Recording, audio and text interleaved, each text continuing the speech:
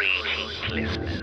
It is I, TV Spitzer and Farmer Dave, here once again to talk to you about the Cthulhu mythos, its books, its monsters, its unfortunate human casualties, its timeline in general, and even its tangential bits, like the dreamlands or things of a weird nature that are Lovecraftian leaning. Once more we head into those dark woods, further feeling those malevolent forces upon us. Once again we walk down the lightless stone staircase in the middle of nowhere. You're listening to KZOM. Number 2, The Grave Robbers. The thief who would steal the pennies off a dead man's eyes is proverbially the meanest crook in the world. Judged by present-day standards, he is also a piker. For with post-war inflation, like everything else, mortuary thievery has increased its ante. Robbing the dead, or more accurately, stealing from the bereaved, is so mean a form of crime that it is, fortunately, seldom met with. Yet a few crooks have specialized in this despicable thievery, and found it, while it lasted, exceedingly remunerative. Late in 1921, and early in 1922, the police of Chicago began to receive complaints from recently bereaved residents of the city's west side. The articles stolen varied in kind and value, but the circumstances surrounding the crimes were invariably the same.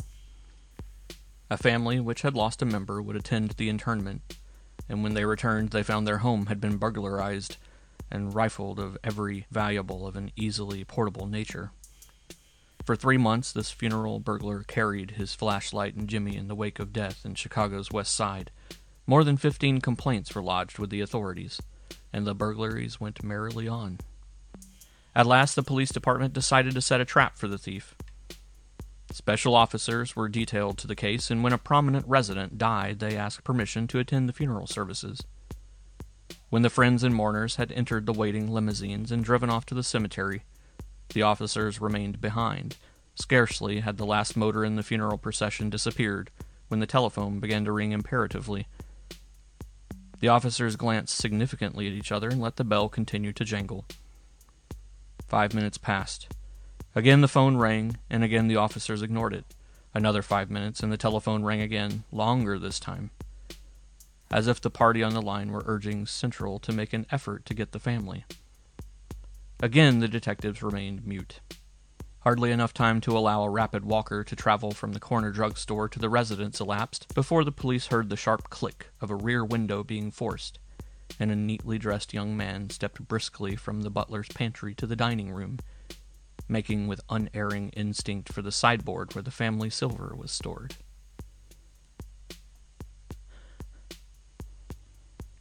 At the station house, he gave his name as Benjamin Shemerke, aged 21, and admitted being the perpetrator of the series of burglaries which had cost bereaved Chicagoans thousands of dollars. His system, he told the police, was a simple one. Each morning he searched the obituary columns in the daily papers. When the names of people living in prosperous sections of the city appeared, he made careful note of the day and hour of the funeral, noting whether services be from the home, church, or undertaking establishment. After allowing a reasonable time for the obsequies, he would ring up the family residence. If anyone answered, he would announce himself as a friend of the deceased and offer condolences. Then after another interval, he would call again.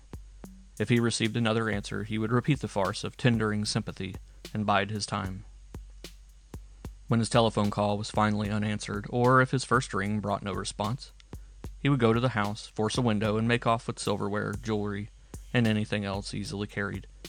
His genteel appearance averted suspicion, even if he were seen leaving a prosperous neighborhood with a bundle. A speedy trial followed, and residents of Chicago's west side will have to defer the doubtful pleasure of entertaining Mr. Shemerke until he has exhausted the hospitality of Joliet Penitentiary. An attempt to practice the same specialty was nipped almost in the bud in New York early in 1922. Samuel Deutsch, a 4 times offender against the New York burglary statute, was caught red-handed by a young woman who happened to remain in the house to straighten up the rooms while the family was attending the burial of a deceased relative at Woodlawn Cemetery. When discovered, Deutsch told the young lady, "It's all right, I'm the undertaker." "You're a thief!" replied the courageous girl, and grabbed him, calling loudly for help at the same time. He shook her off, but was captured before he left the block. "You've got me right," he admitted to the policeman. "I used to look up the obits, and when I seen a bunch of 'em in the same neighborhood, I'd grab me Jimmy and do me stuff." Had Deutsch used Sir Murky's precaution of telephoning, the chances are he would still be at liberty. As it is, he had been made very comfortable in his old cell at Sing Sing, where he will continue for 20 years, less time off for good behavior. No less ingenious, and decidedly safer for its perpetrator, was the scheme conceived by Samuel F. Ware, a Negro undertaker of Atlanta, Georgia, for mulleting relatives of persons he had buried. Ware's plan had for its basis the principle of the Indian gift. He would sell a casket, then steal it back again. Doctors' and undertakers' mistakes, and often their profits, are usually permanently screened from public view by several cubic feet of earth, and Ware's dereliction might have gone unsuspected indefinitely had it not been for his desire to secure the last split cent of profit from his perfidy. An expensive casket might be sold, stolen back, and resold 2 or 3 times, but after its 4th or 5th interment it began to look shop-worn. A little time and expense spent in refinishing it would have made it a readily merchantable commodity once more, but Ware was averse, even to the small overhead chargeable against his profits. Accordingly, he employed an emissary to canvass the smaller funeral supply houses, offering high-grade caskets at prices attractively below the usual wholesale. One of these traveling salesmen approached the Southern Undertaking Supply and Sales Company of Jacksonville and told them a certain Atlanta undertaker was preparing to furnish them a limited number of fine caskets at a price far below that of the manufacturers. So low indeed were the prices quoted that the company's secretary became suspicious, and communicated his suspicions to Police Chief Beavers of Atlanta. Chief Beavers also suspected that all was not as it should be, and detailed 2 plainclothesmen to investigate these bargain counter caskets. Southview Cemetery is the principal Negro burying ground of Atlanta, and it was here the detectives began their quest. Nothing untoward was apparent. The place presented the usual hodgepodge of expensive monuments and neglected graves common to all Negro cemeteries in the South. The wind soughed dolefully through the Lombardy poplars, birds twittered and quarreled in the branches. A pair of Negro grave-diggers plied their mournful trade in the unyielding yellow clay. "We'll just stick around tonight and see what happens," one of the detectives said. The other agreed, and after a cursory inspection of the graveyard and a few formal questions to the gravediggers, the sleuths left. That night they posted themselves behind the fence, where they could get a full view of several new and flower-decked graves. Toward morning, an undertaker's motor casket wagon drove to the cemetery gate, was admitted, and chugged its way to the new section of the graveyard. 3 men, armed with mattocks and spades, alighted, carefully removed the floral pieces from a grave, and commenced to dig. Tense with excitement, the detectives saw the trio unearth an expensive casket, tumble the body back into the grave, replace the earth and flowers, then drive off with the burial case for which several $100s had recently been paid. Drawing their revolvers, the detective barred the wagon's passage. The occupants attempted to run them down, but the sight of the officers' guns and shields, coupled with the fact that they were white men, dampened their ardor for the exploit. They surrendered. When the officers inspected their catch, they found they had taken Samuel F. Ware, president of a prosperous Negro undertaking company, and Thurman Jones and Claude Maddox, gravediggers in the cemetery's employ. A few days after Ware's duplicity became known in Atlanta, the traditional belief that colored people in the South always give cemeteries a wide berth exploded with an impressive bang. Scores of enraged colored residents of the city whose dead had been interred in the Southview Cemetery, armed with picks, shovels, hoes, rakes, any sort of delving instrument they could find, descended upon the peaceful God's Acre and began a personal investigation of their relatives' graves. The first grave opened was that of Nancy Joy, one-time belle of Auburn Avenue. Her casket was gone. It was found in the next grave to be explored, that of a Negro man. Ware had stolen it after burying Nancy and resold it to the man's family. For some reason, perhaps because he had not yet gotten around to it, he had not stolen that particular casket a second time.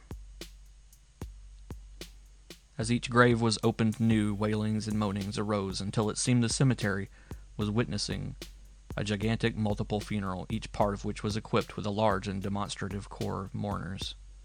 For a time it appeared that the cemetery would be bereft of its dead, but after striving futilely to calm the excited Negroes, the cemetery authorities sent for the police, who put an abrupt stop to the impromptu investigation. Ware, Jones, and Maddox were indicted by the Fulton County Grand Jury shortly afterwards. The indictment charging violation of Section 408 of the State Penal Code, which prescribes a maximum penalty of 10 years imprisonment for the wanton removal of a body from its grave. A novel defense was outlined, the contention being that the caskets alleged to be stolen were really rented. The suggestion of this remarkable defense, involving the psychology of the fine funeral, was made by one of the gravediggers arrested with Ware. "Ware told us," he said, "that he wasn't stealing those caskets. He said he had just rented them to the families so they could make a big show of having a fine funeral. He said his customers had agreed to let him put the bodies in plain boxes afterward and take back the expensive caskets so he could rent them to other people. The caskets were removed under cover of darkness, it was explained, so that nobody would know of Ware's arrangement with his patrons. There was no indication of such an understanding, however, among the Negroes who had thronged Southview Cemetery when Ware's operations were being unofficially investigated. Neither was there any evidence of rental agreements when his case came on for trial before the petite jury. A verdict of guilty was quickly arrived at, and the miscreant who had betrayed his patron's trust received a sentence of the extreme penalty provided by the statute: 10 years imprisonment at hard labor. The third article in this absorbing series will appear in an early issue of Weird Tales. End of section 2.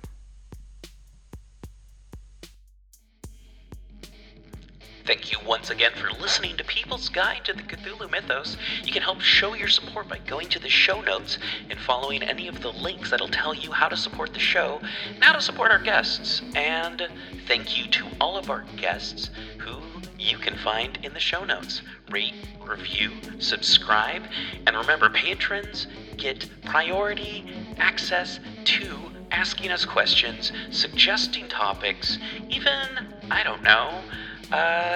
submitting stuff. Actually, you don't have to be a patron to submit anything. That's how Dave got on the show, and that's how you can get on the show too. It's the People's Guide to the Cthulhu Mythos. Rate, review, subscribe, tell your friends. Thank you for listening. Back to the show.